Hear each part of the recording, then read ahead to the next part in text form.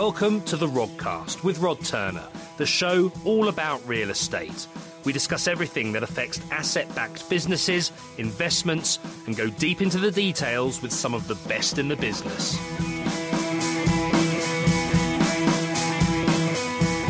Hello everyone, welcome to another episode of the Rodcast. Today I've got an extra special guest who is in huge demand at the moment in the development industry, and that is Dion Mellows, the Managing Director of SHA Environmental, a company that provides a full range of energy, sustainability and environmental solutions for the built environment. And Dion is actually an award-winning industry specialist and has been awarded at the Energy Efficiency Awards as an energy efficiency champion, which acknowledges that Dion's pursuit of energy efficiency in the industry is acknowledged and made people's lives better. So welcome, Dion. Thanks very much for joining me today. How are you doing? Yeah, thanks, Rod. Thanks for having me. Looking forward to this today. What exactly is an energy, sustainability and environmental consultant? What is your role and what is it that you do? To be fair, it kind of goes wider than that. So as, you know, SHA, we've kind of grown and expanded and always sort of trying to learn more. You know, we're probably more of sort of an energy sustainability and a sort of carbon consultants now. I think we look at it that way. So we support developers, you know, doing new builds, you know, throughout the whole built environment. So that's commercial, residential property, and even, you know, Mrs. Miggins doing a house extension, you know, at the rear of the property. So understanding sort of the whole, how buildings work, how people interact with the built environment, you know, and spaces. It's all interlinked. So you've got to think about the health and well-being of people in the spaces. You know, the new part with the building regs coming out, looking at overheating is a key part of that. Mm-hmm. I've been going on about that for 5 years in some of my CPDs that I've been presenting. You know, so it's arguably a lot harder to design for, you know, for summer temperatures in properties, but actually that's where people get most uncomfortable. It's easy to heat a property. That's a great point. I'm going to come back to that because I've got so many questions.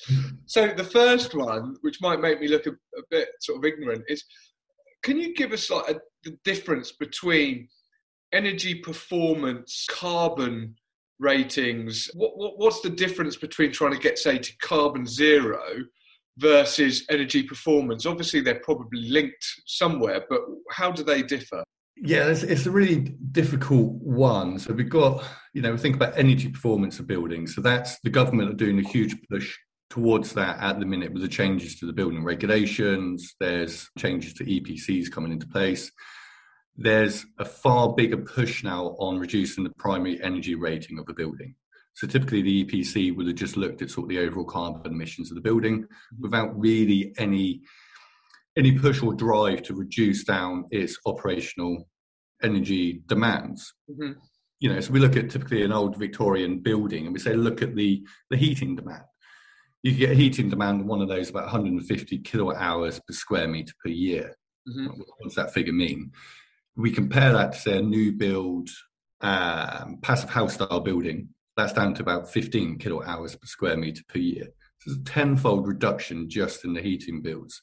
And if your electricity is or gas is being charged at whatever it is these days, like 20, 30, 40 pence per kilowatt or however much it is, then that really starts to add up. It really does. We've got to think about the UK market, actually. We've got quite cheaper energy bills typically compared to sort of Northern Europe, but they're far more energy efficient. So actually, you know, their bills ultimately are lower.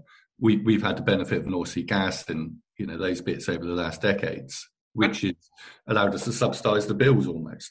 And is that because we've got such old housing stock and they've got newer stock?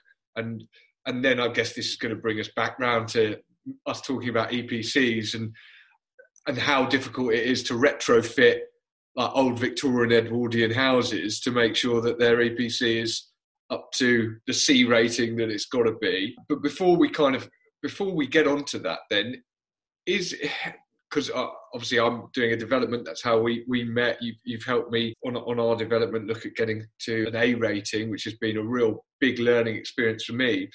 But certainly one thing I've learned is that it's a lot easier to build it out the ground in an energy performance way than it might be to retrofit fit something. So, and that kind of leads us to another point where, as it stands at the moment, there seems to be a bit of confusion between EPCs and how they're calculated, and also energy performance, because you would like to think that if I increase the energy performance of my property, my EPC is going to go up proportionately, and vice versa. But that isn't the case right now. And is that because of how SAP calculations are done? And is that changing? I mean, what are your thoughts on that side of things? Yes, it's with all of these things, it's really complicated with all of these things. So you think about what you're talking about there is potentially improving, say, the primary energy rating, which we've discussed. So that's called the PER of a building. So that's the operational energy in sort of kilowatt hours per square meter per year. With that, so if you go into a building and you look to say, well, let's reduce down the heat demands. Let's put external wall insulation or internal wall insulation. Let's upgrade to double glazing. Let's put loft insulation in and ground floor insulation, etc. in. You will massively reduce down the primary energy rating of the building, but you're not necessarily equivalent, improving the EPC rating of the building. It really doesn't work. It's all linked to the carbon factors at the minute. So there's a higher push on sort of carbon. So you can have a building with a higher primary energy rating, someone actually uses far more energy over the year and would cost more to operate. If you had, say, a higher EPC rating, but actually that higher EPC rating could have a lower or higher primary energy rating. So actually its energy demands are higher per square meter than the building next door, which has got a higher EPC rating, but that's just because they've put some solar panels on. And really the benefit of the solar panels are probably only 20 to 40% of that solar energy actually potentially being used within the property. And the rest is going to the grid.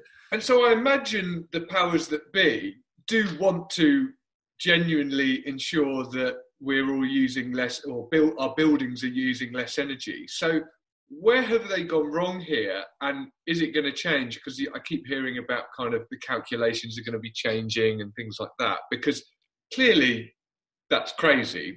It's bonkers that it's being calculated like that. So why has that happened in your opinion, and what's going to happen in the future?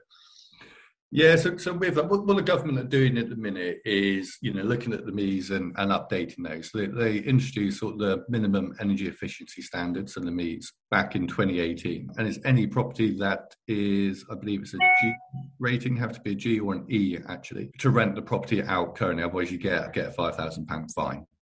Yeah. What they have proposed is previously, and accepted this, is by 2035 they want all of those to be a C rating. But actually, there's a white paper issued in January 2021 that's looking at a whole range of different options for improving the MEES far sooner, and that's potentially from, I think it's between 2025 and 2028, something in that ballpark, up to a C rating. Mm-hmm. There's kind of a carrot and a stick approach there. Potentially the fines are going from £5,000 up to £30,000 per property that's not improved. And actually the sort of the cost of upgrades, that's kind of around sort of £4,000 at the minute. That's potentially going to go up to sort of around £10,000 to allow to improve them. We'll go on to real detailed sort of costs of upgrades in a minute, because I know listeners are dying to know what they can do to upgrade it. But yeah. But so how have the government got to this stage where EPCs, I mean, cynics might say, like everything government run, it seems completely kind of contradictory to what it's set out to do, because I can, like you said, improve my EPC without actually improving the energy performance of the building. So how's it got to that? And do you think actually they're going to change those calculations? It's carbon. That's what the government have been thinking about. And that's because, I don't know, it's in the news, it's a vote winner, it's on trends, people, but it's not carbon. Reduce CO2, and you can reduce the CO2, quite easily by putting some solar panels on the property. Yeah. The problem is, if everyone in the country was to put solar panels on the property, the national grid would just blow up, because it just wouldn't be able to cope with the fluctuations in the energy supply going across it. So that was that was where they initially think, well, let's reduce carbon, and you can put solar panels and other systems in to reduce that carbon. But the problem is, you've still got the same energy demands. We're quite a cold country, typically, although fairly temperate. We get really cold winters, and that's when we use, circa 50% of our annual energy demand is in those winter months, is on heating and hot water. Mm. So putting solar panels in, well, it's not going to generate the energy in the depths of winter, is it? When we need that energy. Even then, it's intermittent and probably windy and rainy and cloudy. So we're not going to get the benefits even then. So that's where they started off looking at sort of reducing carbon. There's a whole range of ways of reducing that easily, but actually now they're taking a bit more of a sensible approach, because the cost of energy, our fuel security as a nation is rapidly, being, not looked at very well. We're having to import most of our energy in sort of liquefied natural gas from sort of, the Middle East and the US, because we don't generate a huge amount of south from the North Sea, potentially some coming across Nord Stream 2 and Nord Stream 1 from Russia, all volatile places. So therefore, will we have enough gas to heat our homes? And we don't have the containers either, so we don't have the storage capacity within the country to kind of guarantee our supplies for the winter months. And there's certainly a difference here between kind of buying that stuff wholesale and as a country sort of getting it from Russia or Nord Stream 1, Nord Stream 2, and us going to, I don't know, Bulb, who's gone into administration, to buy it off them, and all these other companies who haven't got that stockpiles of it, and so they're really, really struggling. Like, how do you see that kind of playing out, and what can the government kind of do? What do you see them doing in terms of the price cap and these various things? Is it sustainable to continue paying crazy amounts for gas? And like, I speak to, I don't know, not kind of professionals in property, but everyday Joe Bloggs doing up his house or moving home, going, hey, shall I get an air source heat pump? Shall we just can off gas completely and things like that, because they're terrified about the pricing? Pricing's only going to go up. I think we go back a step slightly and think about how sort of EPCs are sort of calculated and bits, and it really does all come back to this point of reduce the energy demand. Mm-hmm. We mentioned earlier the figures of 150 kilowatt hours per square metre for an old Victorian property. 15 kilowatt hours a square metre for like a passive house style property. So when you look at reducing down the energy demand of the property, that's going to make a significant improvement. So you're actually, importing 10 times less energy for just to live and breathe within the space and to keep it at a certain temperature. And is the biggest thing that you can do for that then about losing thermal energy? So is that about heat loss? It really is. Yeah, so like I said, it's about 50% of on the typical housing stock, about 50% of your energy is for your heating and hot water. Yeah, okay. Half of your energy is for that. Wow. It's a couple of percent for your lighting and your pumps and fans and bits. Yeah, huge amount then, yeah. And that can be reduced quite easily, really, really simply. There's quite a few simple ways, but it is ultimately looking at reducing down your heat losses. So if then we talk about some of those ways to reduce it at the moment for existing properties, and obviously in the UK, like we talked about, we've got an awful lot of old stock here. What are some of the things that can be done? And then also, not all, like I'm in London, where you might have an old 150-year-old Victorian property or whatever it is, which is all well and good if you've got to spend 20 grand kind of getting external wall insulation, double glazing. What happens if I own a property in Northumberland that has a capital value of 50 grand? Like, what do I do then if I have to get that up? Otherwise, I'm getting a fine that is over half the value of my property. I mean, what's going to happen here? Yeah, it is really tough. If we think, typically about simple upgrades, in the winter, you walk outside on a cold winter's day, you're going to put a hat on. Yeah. Keep your head warm. Same with a property. Chuck as much insulation as you can up in the loft. It's cheap as chips. Do it yourself. Buy some rolls. Get the guys in, and just really cover the roof. that will stop a huge amount of heat escaping the property if done properly. And it's always about, the finesse and the attention to detail. But also, the property won't overheat as much in the summer months. So it's a double win. Sorry, I've got so many questions that I keep kind of chopping and changing where we're going with this. But how does that work then with the overheating? Is it because with overheating in the summer, by having it insulated? Run us through how kind of that works. It's about albedo scales. Going to go to sort of slightly science here. So you've got albedo scales of reflectance. Most of our roofs in this country are dark colours. So you've got dark slate or terracotta tiles. Yeah. Imagine barefoot in the summer months, you walk in on a nice green lawn, it's nice and cool, feels nice on your feet. You then suddenly walk onto a tarmac road. Yeah. Well, you're going to be getting off that pretty quickly because it's hot. So the darker a colour, there's a few sort of slight caveats to that, but in principle, the darker the colour, the more heat that will absorb. So it convert the UV rays into infrared heat. Which is why when you go to Spain, all the houses are painted white and... Yeah. Exactly. Yeah. So we've got these dark coloured roofs. What they do is they absorb the heat and then they just radiate that everywhere. Yeah. So that's going to radiate inside. And if you don't have a sufficient barrier to stop that heat coming in through insulation, that's just going to come into the property and make it very warm. Brilliant. Okay, that's great. So going back then onto EPCs. Yeah.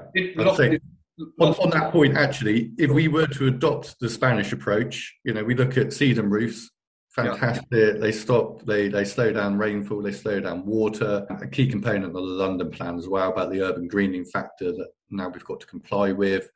Perhaps with the SUD, so the surface water management strategy. Yeah. So it's less water just going off into the drainage system back out to sea. We've got land subsidence as an issue in the southeast because we've concreted over too much of the land, but also the colour of the buildings themselves. If we were to adopt a more of a rendered type finish on buildings rather than the red brick, actually that would benefit sort of the summer overheating risk because you're not absorbing all of that heat.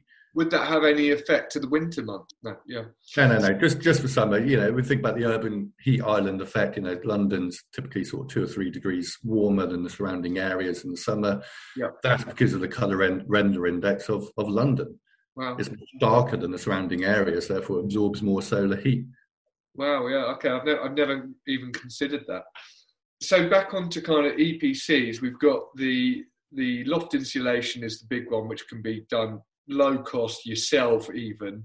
Yeah. What in terms of kind of doing that, is it better to always do it on the loft, or what about a warm roof, so insulation right up where the tiles are in the raft? It ultimately depends. If you've got plans going forward for the future, potentially put dormers in and doing sort of a mansard or some form of loft extension, then put it up and have a warm roof.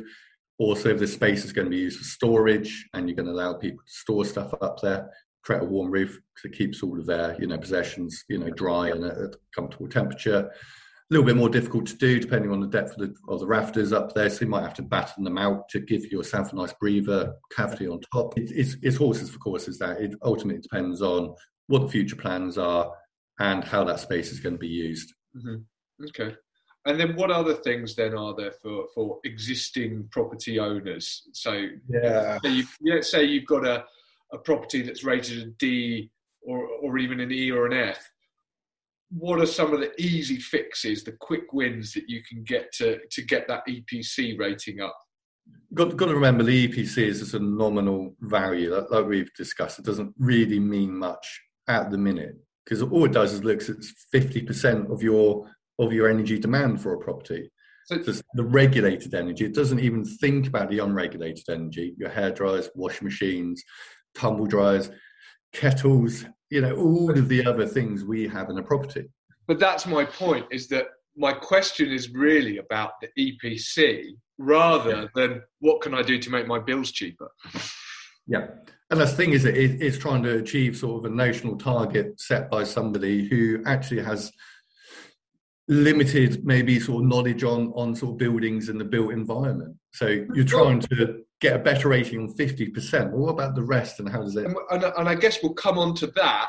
That will be my next question after the EPCs. Because in my experience, when, I don't know, your EPC runs out, I think it's 10 years, that they've got, and then you get a new one, you spend, I don't know, 50 quid to get your EPC assessor out. He comes out and spends 10 minutes and then ticks boxes. And you think, hold on a minute, how do you know what insulation is in my cavity wall? You haven't even looked in the loft.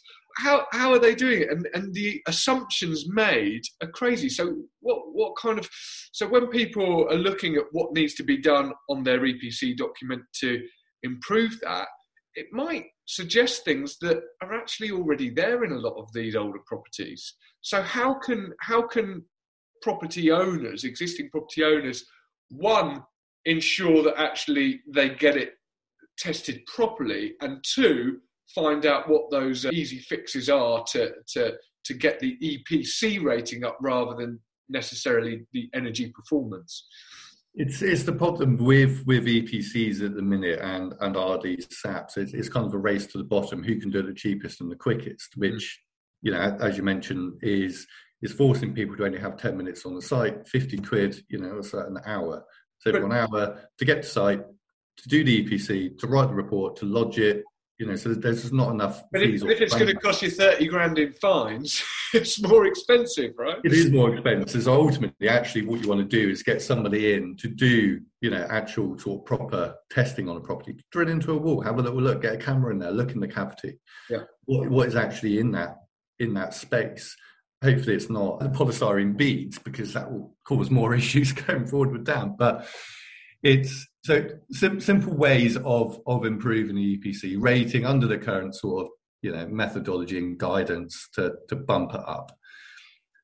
Increase the loft insulation. Always do that. Get that as low as you can. It's got many benefits. It will improve the EPC and it will make the building a lot more comfortable for people. Yeah. We are hearing.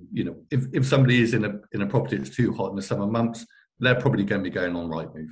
Yeah, they don't want to be in that property next year. 100%. They're going to do.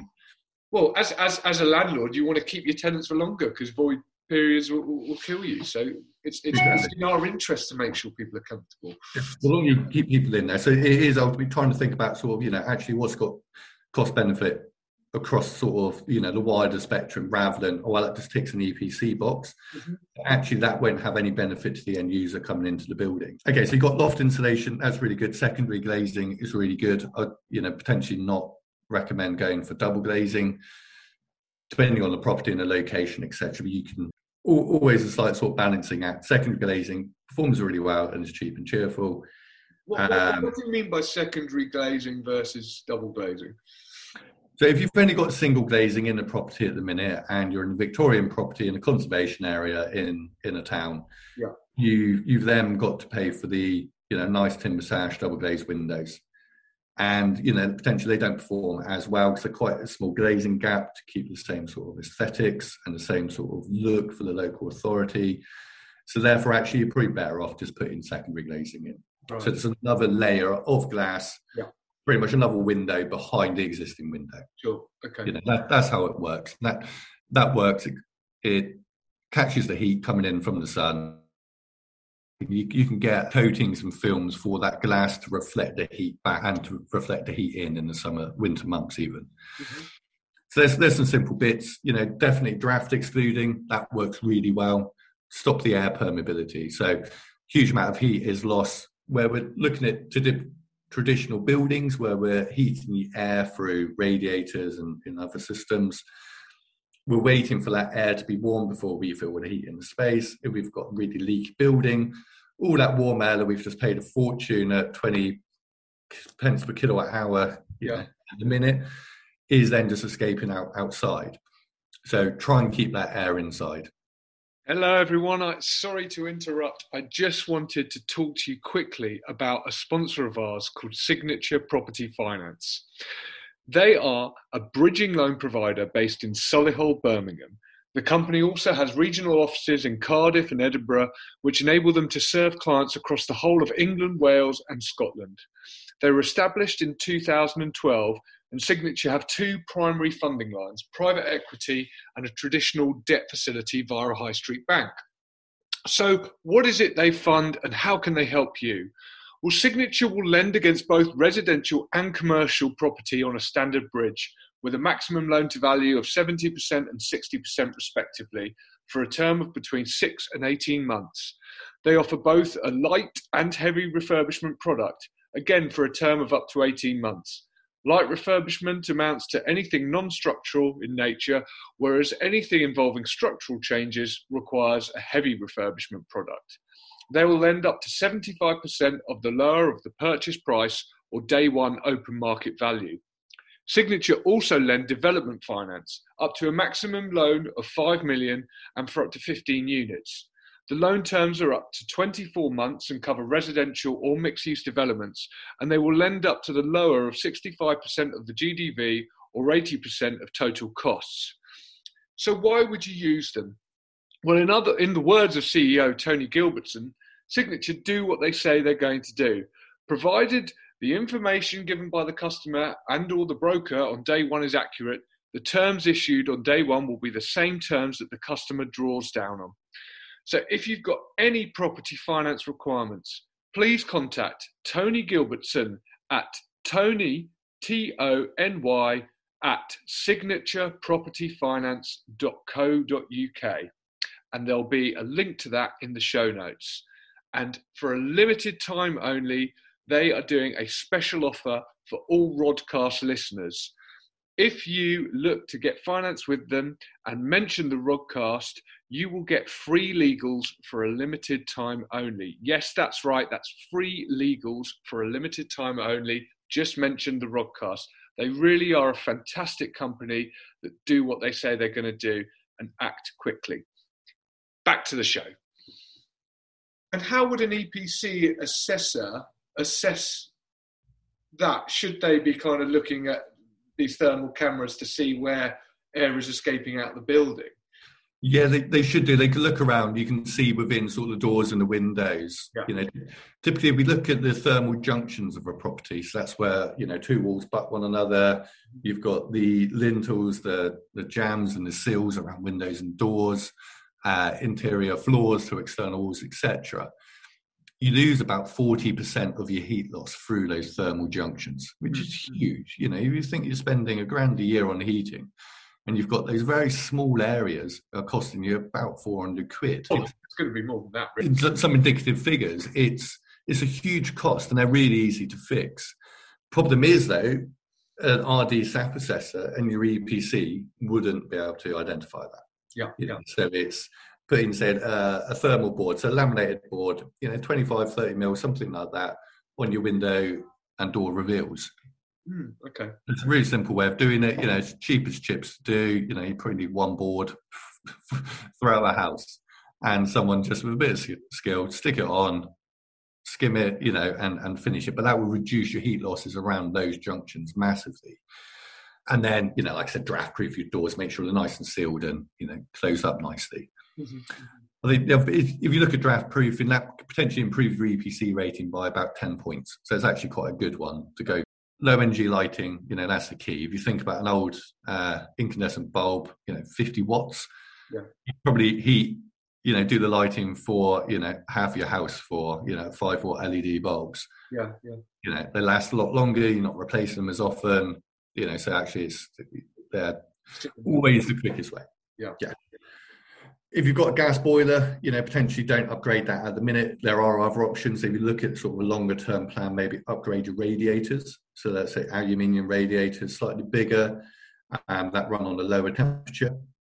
That would reduce your gas demand down quite a bit because you're throwing the heat around the space more efficiently and quicker. But then the aluminium radiators would then suit when you kind of come to an upgrade to a heat pump. Once the cost of heat pumps have come down, you know, once we've got mass scales going up through the country. I'd say instead then spend about 500 quid on the flue gas heat recovery system on top of your gas boiler.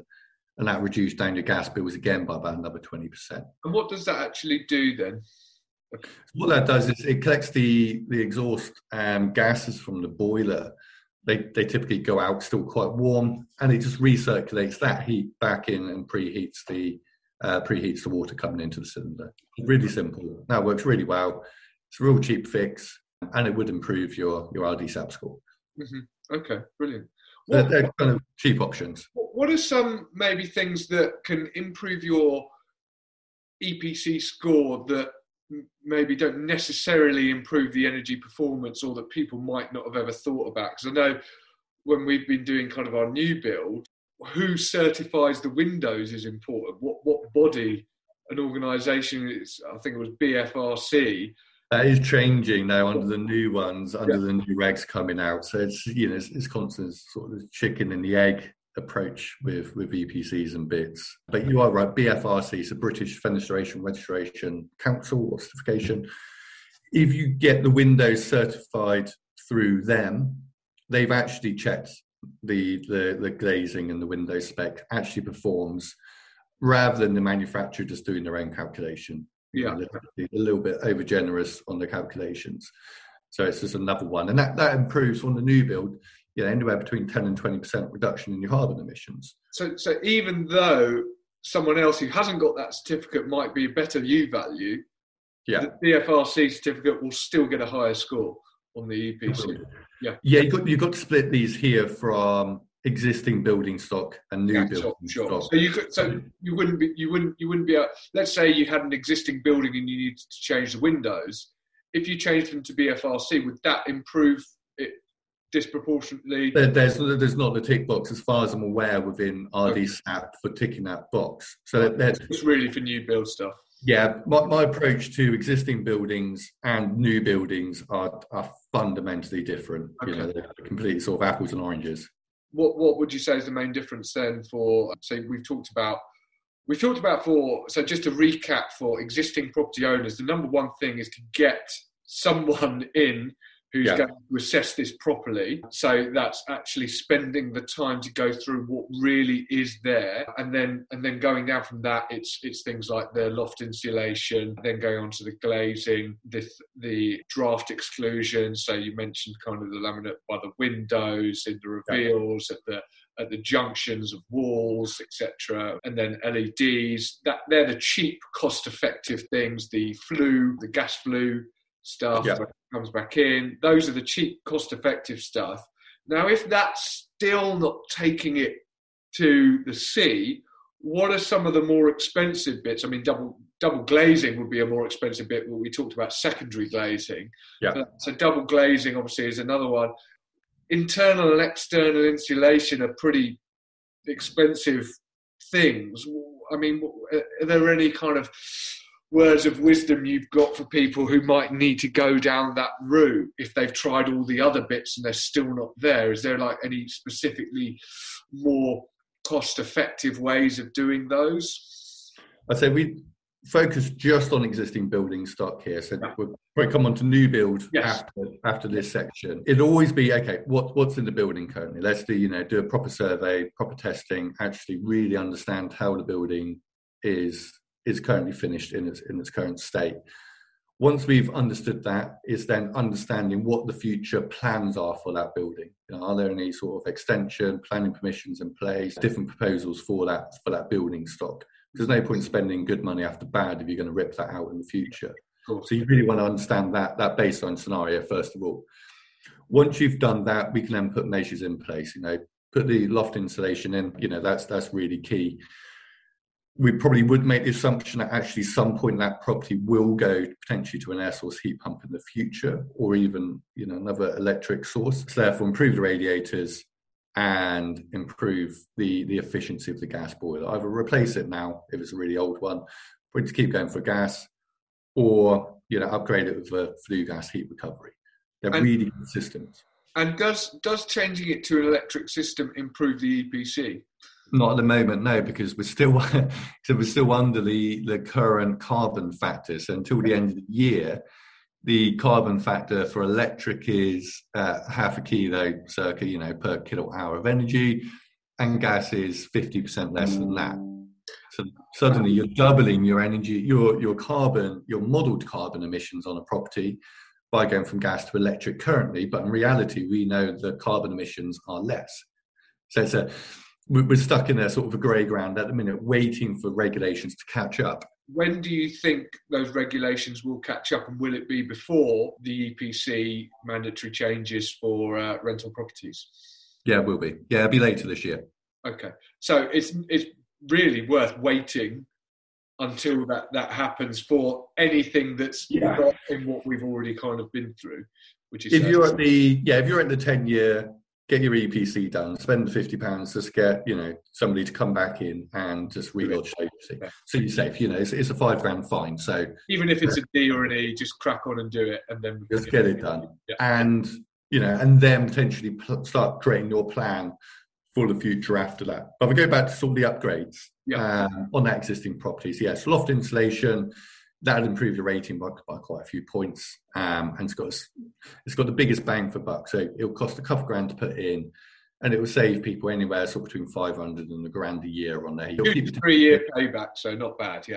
Yeah, reduces overheating risk. Keeps them warmer in winter. Reduces energy bills.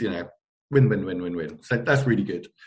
The other one is draft proofing. Like I said, that can improve your EPC rating by about sort of 9 or 10 points.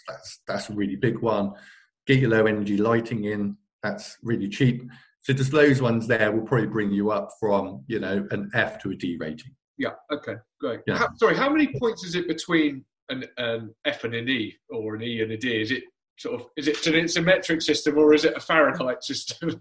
No, it's set in there. I don't have the figures in front of me, but it's pretty clearly banded on the EP certificate, so you can see it quite clearly. I actually don't know the specific bands off the top of my head. Sorry, you got me on that one. I know 90. Is it 90 or 92 is an A? 92 for the A. Yeah, that's it. Right. I don't know, because that's where most of our new build developments are getting to at the minute. Yeah. Which I think probably follows us in nicely. I think they're your key ones. They'll get you up to an EPCD on your existing stock. Won't cost a huge amount, maybe 1,500 quid to £2,000 investment, and that's you kind of pretty much protected for the next few years. Sure. Until the next one's come out, and then. Oh yeah, and so we have to see what that white paper's doing, because the current EPC metrics could change, like I said, because they're currently based on carbon, and there's talk of them changing to sort of the primary energy factor, the heat transfer coefficient. So there's different options on how future EPCs will look compared to the existing ones. So it's all for change at the moment. So there's no point in going and spending an absolute fortune to get it done right now, if your focus is on the EPC rather than just actually energy performance. If you want to bring the energy performance down, then absolutely crack on. But if you're thinking, I'm just doing this for the EPC purely for that right now, it's probably not much point in doing that yet. If you get a good consultant, if you get a good consultant in, actually, if we were to go in and advise someone, the measures that we would recommend would ensure you're protected against the future.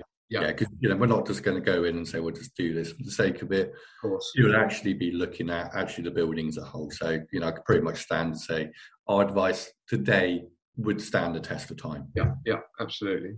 Okay, and so if we are looking at a new development, then what are some of the things that can go in? Because we've talked about kind of, I'm sure lots of people are going to have questions about gas. Is our gas boilers dead? You hear stories about gas safe engineers saying, they're going to turn into hydrogen because we need to keep our jobs and things like that. Are electric boilers a new thing? Air source heat pumps and ground source heat pumps take a fair amount of capital expense and also maintenance costs. They also need planning, things like that. Where do you put them? Infrared doesn't really seem to be kind of coming up on a lot of the energy sort of SAP calculations and things like that. Should it still be wet lead systems if it's an electric boiler? What do you think? Or am I right in saying that gas is going to be a thing of the past in terms of heating our properties? And what then is going to take over in terms of what's the best energy performance? And two, what's the best bang for your buck? Oh, Rod, chuck a fair few questions in one part. I think let's go take it down to the basics to start with. I think, currently new builds are assessed under the building regs 2013, and it became easier and easier to comply with, although it's still difficult for some developments. The new building regs are coming out, I believe they're autumn this year, autumn, November, although it does keep changing, and it has been supposed to be released in 2020. What they're doing, there's a fundamental change to the way we look at new builds, and we've been advising clients on those emerging regulations for the past 2 years. So we're kind of confident, on where we sit with our advice. There's about 31% improvement in the CO2 target that you have to achieve under the new regulations. So that's already a big uplift, and that's going to be quite difficult to achieve for a lot of people. The requirement on the new regs is a heavy focus, again, like I said, on looking at the primary energy rating of a building. So that's the energy, per square metre per year. That's going to be a heavy focus, and there's going to be a target for that. So there's going to be a target energy rate, and all new buildings have to comply with. That at least sounds sensible, because really, what a good measure of measuring kind of the energy output, really, but rather than kind of how things are currently done. The thing that's currently done is, you can typically have whatever really you want in the building, achieve whatever, and put solar panels on the roof. And that then compensates the carbon. And in reality, like we discussed, most of our energy is used in winter when the sun's not shining, so it's completely irrelevant. It doesn't provide a benefit to the end users. So we've got that big uplift in the primary energy rating. The minimum backstops for sort of, the U values are being improved. So actually your U values, the amount of insulation is going to be improved drastically. The accredited construction details that the government used, kind of make a slight assumption, most of your listeners will understand these, but the accredited construction details look at the thermal junctions. Yep. So that 40% of your heat loss in a property element. Where the walls and your jams and all of those bits. That's changing. So they're getting rid of all of those sort of the government's approved bits and bobs. You're going to have to use independently verified and assessed ones. They're about 300 quid a pop. They probably not very cost effective on a single site. But actually, if you're rolling that build stock out on multiple sites, or you've got a site with multiple units, you can copy and paste that. And we look at, say, 10 thermal bridge junctions that are really critical for a property, costs a circa $3,000, and potentially reducing your heat demands by about 40%. There's huge benefit there once you start rolling that out. You can look then at your building services, potentially reduce the amount of insulation in some areas.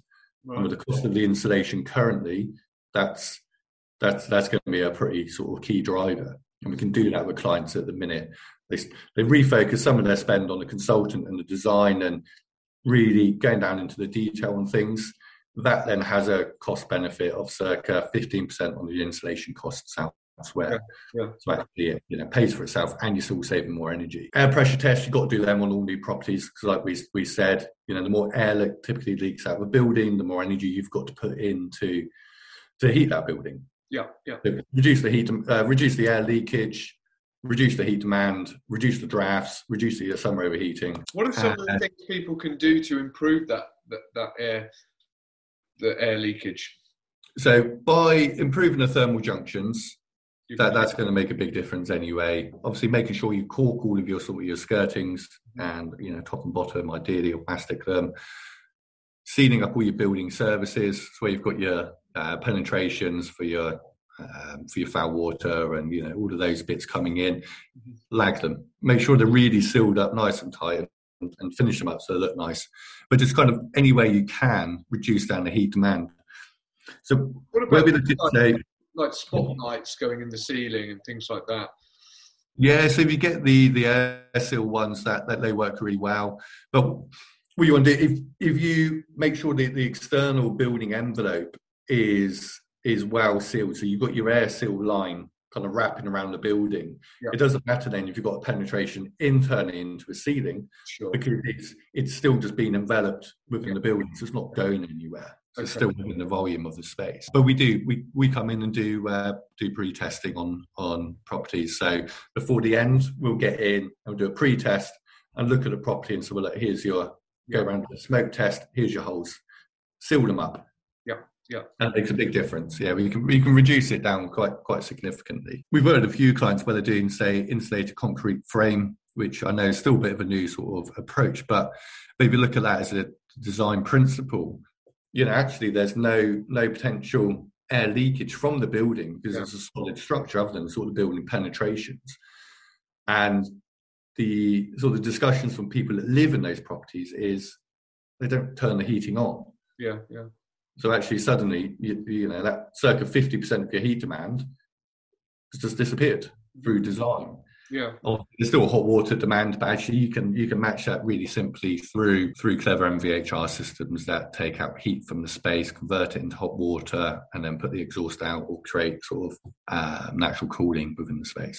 So then going back to the gas, what do you think is it done for? Oh, sorry. I've assumed that, all of your listeners will already know that, they'd be moving away from gas.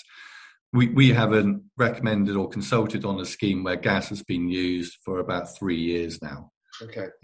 What's taking the place of it? Is it electric boilers? Is it infrared? Is it air source heat pumps? Is it wet systems? Or is it, I don't know, hydrogen? All of those with the exception of hydrogen. So I was working a couple of years ago for a prop tech startup backed by Centrica, where we actually designed sort of a new modular unit that was designed and presented at COP26 last year up in Glasgow. And through the discussions there with Centrica, things might have changed as they always do, but there was no thought of hydrogen being a solution, because the amount of energy you've got to put in to get hydrogen is huge. Then you've got to pipe it around, and there's about 20%, energy losses just getting it into the system. So now I don't think hydrogen's there.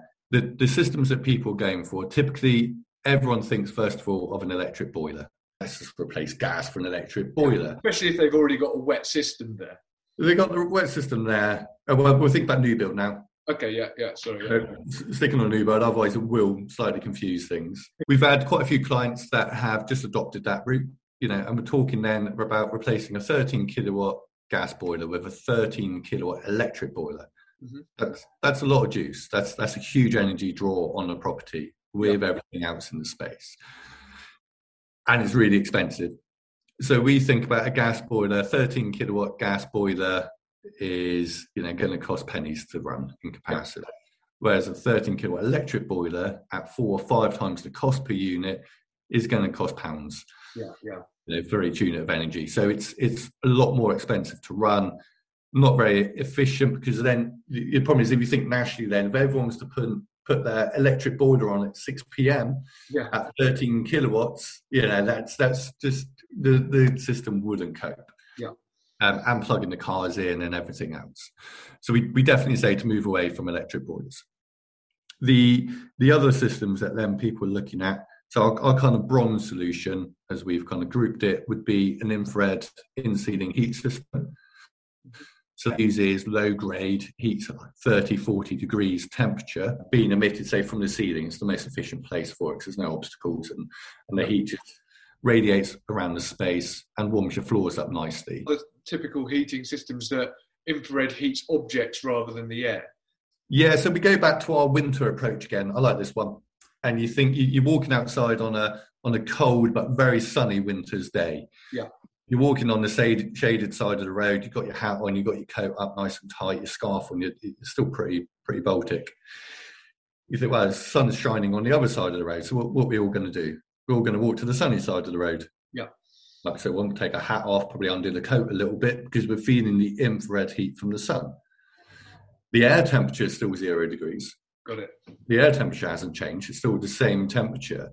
If you're trying to look at a traditional wet system, that will wait for that air temperature to get to 20 before you start taking the coat off and all those bits. Very interesting, yeah. Whereas the infrared, because it's heating it's heating the mass within a space, you don't have to wait for the air temperature to get to 20 degrees because you're already feeling warm from the infrared system. So that's kind of how it works. It's more efficient. So it's not relying on heating the air, although your air temperature will get warmer as a secondary consequence. Yeah. So that is our kind of baseline efficient system. Yeah. When we're looking at all electric though, so we've got a bronze solution, but what we do before that is say, okay, you've made a decision to go all electric. Great. That's what everyone's doing. What you're now able to do is become your own energy generator. Solar panels, cheap as chips. You get solar panels for 100 quid a panel. Mm-hmm. They're not expensive. Most of the cost comes from scaffolding and labour and cost. But if you're already doing a new build, you've already got the scaffolding up. Mm-hmm. You can reduce down the amount of tiles and slates and whatever else you put on there by putting building integrated. So there are cost benefits. It's about 30 or 40% per square metre more expensive to put solar in than a slate roof. So yeah, okay. Not a big cost. Yeah. And you get a benefit from one. So you know your own energy generator. You can become your own energy storage system as well, storing that energy that you generate. Through batteries. So typically you use 20 to 40% of solar energy on a building, within the building real time. Yeah. And then you're exporting the other 60 to 80% back to the grid, which makes no sense, because you're giving it to them at 5p and buying it back a couple of hours later at 20p. Yeah. So those people who get solar but don't get the batteries is kind of defeating the point, really. There are other systems, obviously. If you're all electric, you will necessarily you will use a little bit more energy, and you can put clever systems in, such as a sun amp electric boiler or a cylinder, which is under our sort of bronze solution. That's got an eddy diverter. So what it say? Look, we know the sun's shining, the hot water's empty. Okay, let's divert the solar energy that's not being used in the property into this hot water cylinder to create your hot water for later on in the day. Because it's about 25% of your heat demand is hot water, about 25% of your heat demand is heating. So they're kind of, quite similar. So put that free energy into there. If most of your listeners are investors, they wouldn't even dream of selling something for 5p to know they need to buy it back later on at 20p. Yeah, exactly. Yeah. It just makes no sense. So store as much as you can. So once you've done that, your energy generator, you're storing your own energy, you're all electric. You can play the grid a little bit, so you can sign up to like an Octopus Agile tariff where they'll take a slight control of your battery, say 50% of it. They'll then put energy into it when they know the energy is cheap or they've got too much, and they might grab a little bit when they need it as well to top up the grid. Mm-hmm. But you get paid for that, so it works really well. Okay.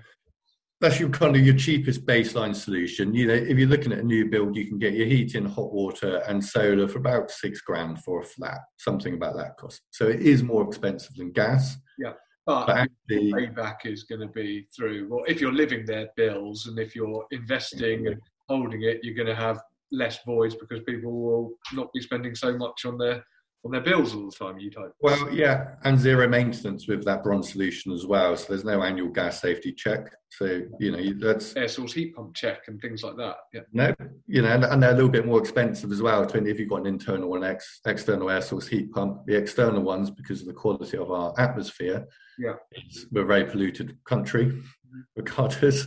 If we think it or not, we get pollution alerts on the air, and they get really dirty from all this pollution and the PMs, etc. So they have to be maintained every year. The sun amp hot water cylinder, it's plug and play. It's cold in, hot out, no discharge pipe work, super easy to put in. Yeah. You free up a cylinder cupboard, you free up space in the property, save energy. So it's win-win on that problem solution. But you have to put the solar in, and ideally, as a minimum, put the solar diverter in to the sun amp system. Yeah, and so that although you're calling that a bronze system, that would still has the potential to get you kind of at EPC and pretty cheap bills and things like that. It would do, with some attention to detail on the building services, that would get you the EPCA rating. Yeah. Okay. Tick the boxes. And, there is talks about banks offering sort of development finance discounts for EPCA rated properties. And there's more and more reluctance from banks to invest into properties that cannot achieve an EPCA rating. Well, absolutely. So we are, as you know, doing a development where we're going for A ratings. And I spoke to some development finance first. And I said, look, how are you going to finance this and give us a preferential rate when we haven't got it yet? Because it's all well and good me telling you I'm going to get an A rating, but if I end up getting a D, then obviously I've not done my bit. How do you manage it? And all they say is, look, we'll give you the rate, you do it, and then it comes off the exit fee. So at the exit fee, if it's a C, you pay back more. If it's a B, it's less. If it's an A, it's less.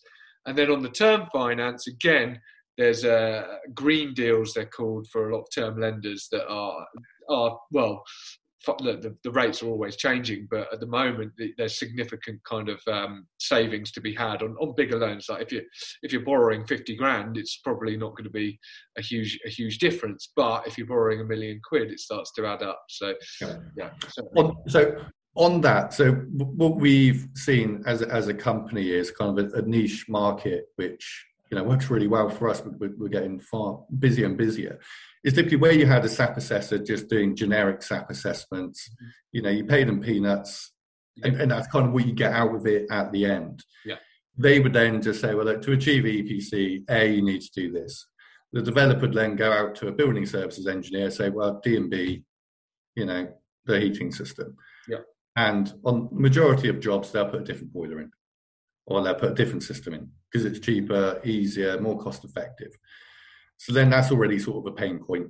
We get to the end of the job, someone's put different insulation in, someone's put a different sort of building services sort of setup in. They won't get the EPC rating that we set out to achieve.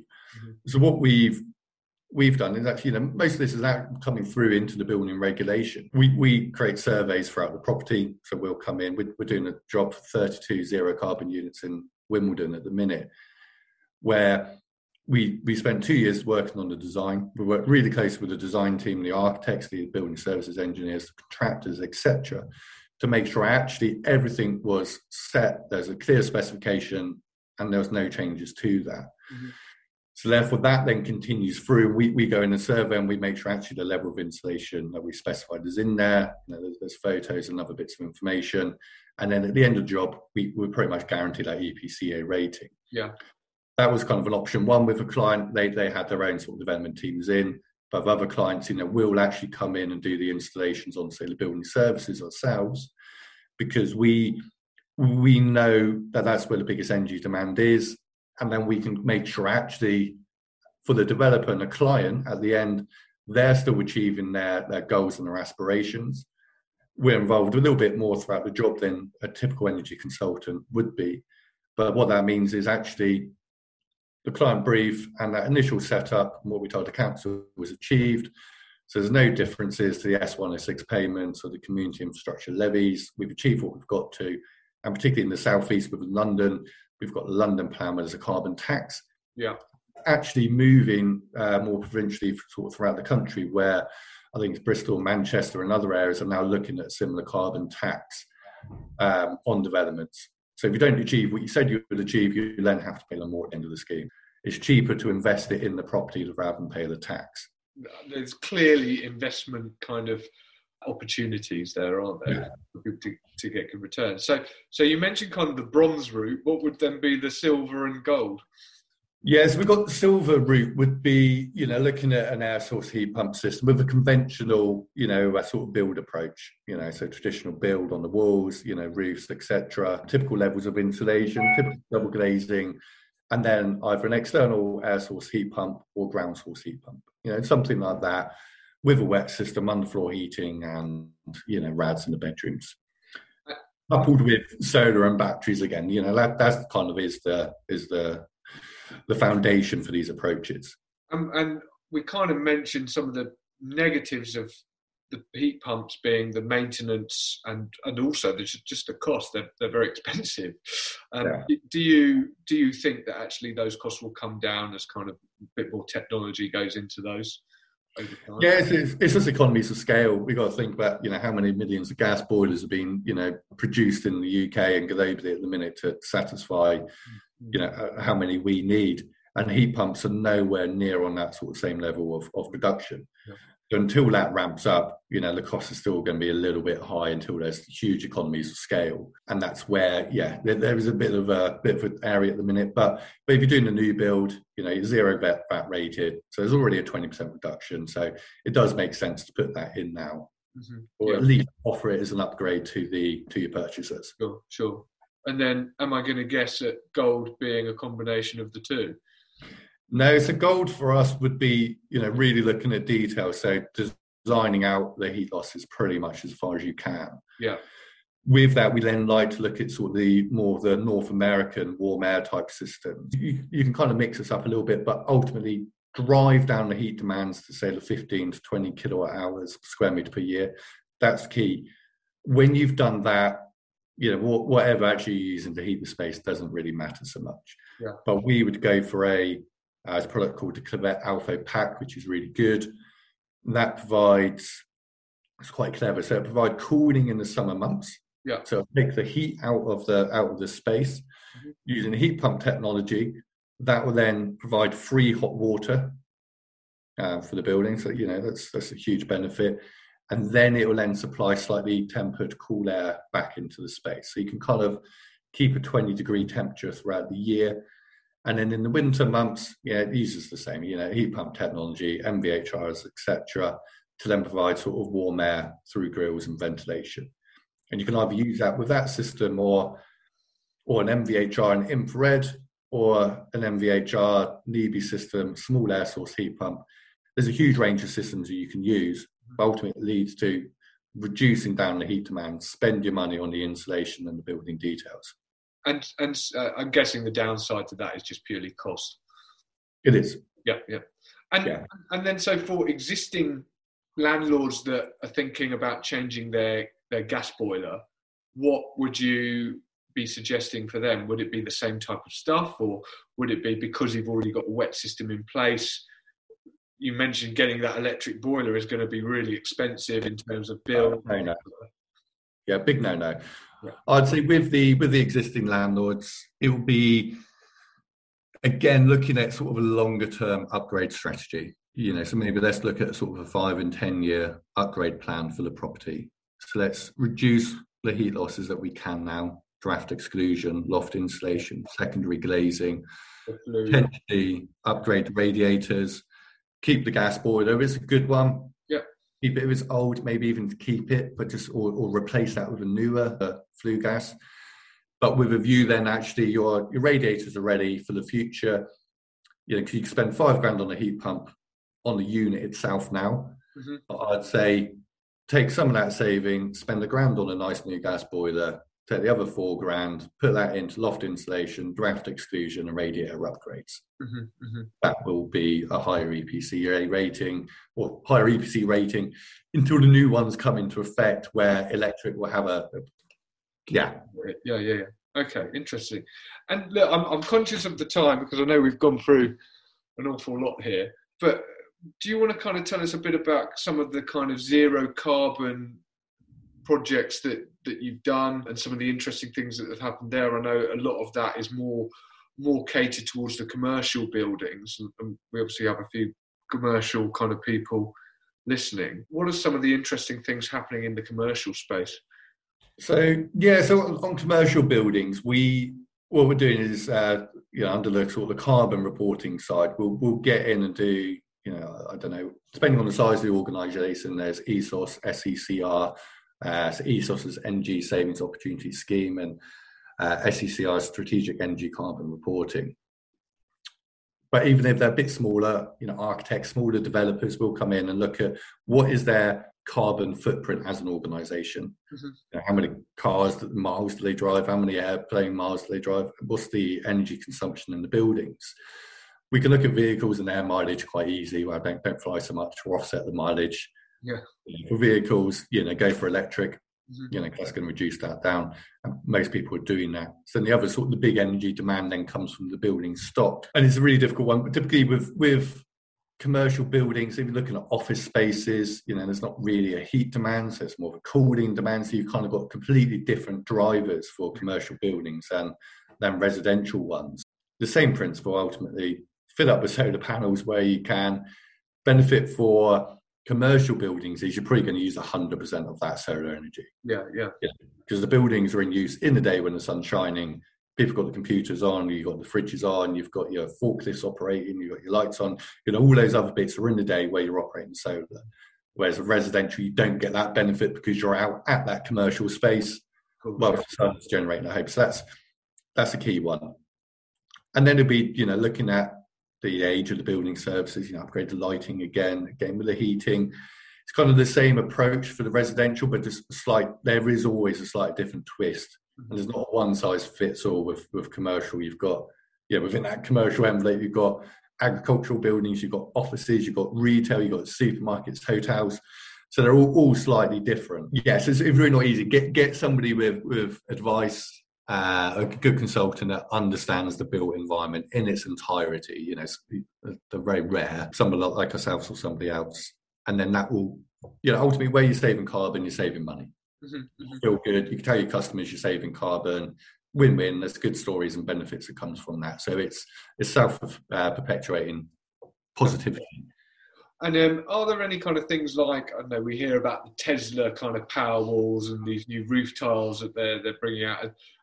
Is it just a case of more technology coming into the space that should obviously make things a bit more energy efficient going forward and cheaper to run? And what are there any things out there that you're quite excited by or think that they could be the next new thing? Yeah, there's always things moving with the market. I think if you're ever going to do anything, the best time to do something was yesterday. The second best time is now. Never keep looking at future technologies and think, well, I'm going to hold out for 5 years to wait for that. Just do it. Just do those measures now. Put the solar panels in. Upgrade the heating, as long as all the systems that they need upgrading, they've not been done recently. Change them. Improve the building stock. Do what you can now. Mm-hmm. There are lots of new technologies coming out. But when will they become commercially viable? When will they become economies of scale that are suitable? There's so many sort of what ifs. So I think always look at them now. There's so many different technologies out there, smart home control systems, really smart inverters on your hybrid on-off grid sort of home energy solutions or commercial. I think there's enough technology now where you can really significantly drive down your carbon. You can reduce down your footprint on the environment and the world, and do those things now. Future tech is good, but I wouldn't want to have a whole segment on that. Sure. Next day. Okay, brilliant. And so, I mean, the number one thing that comes out to me here is get someone on board like yourself to come in as early as possible and actually do a thorough kind of investigation into the existing property, or if you're doing a new development, then at design stage, because it's going to save you an awful lot of money going forward. Where can people get in touch with you?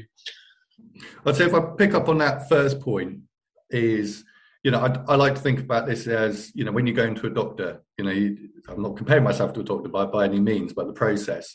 The doctor will always ask you what the pain points are first, what the drivers, what's the issue, what's hurting. We will then base our advice on that. We don't come in and say, you've got to do this solution, you've got to do that one. It just doesn't work. So there's always got to be those questions that we will ask first before we sort of advise on the consultancy. But to get in touch with us, you can find us on Google, shaenvironmental.co.uk. Send me an email, Dion, Dion, at shaenvironmental.co.uk, or give us a call, 020-3637-0427. Brilliant. I'll make sure I put those in the show notes as well. So thanks so much, Dion. That's been really interesting. I know certainly the majority of people's pain points at the moment are around EPCs or worrying about EPCs. So I think that's been really, really helpful. And hopefully some of these people get in touch with yourself or other energy consultants rather than just sticking to the typical kind of EPC cheap assessors where you're really not going to kind of get bang for your buck there if that's your concern. Yeah, brilliant. Well, thanks very much for coming on, and I hope we can get you on in the future when these calculations change to give us a bit more of an updated advice then. Perfect. Thanks for having me, Rod. Brilliant. Cheers.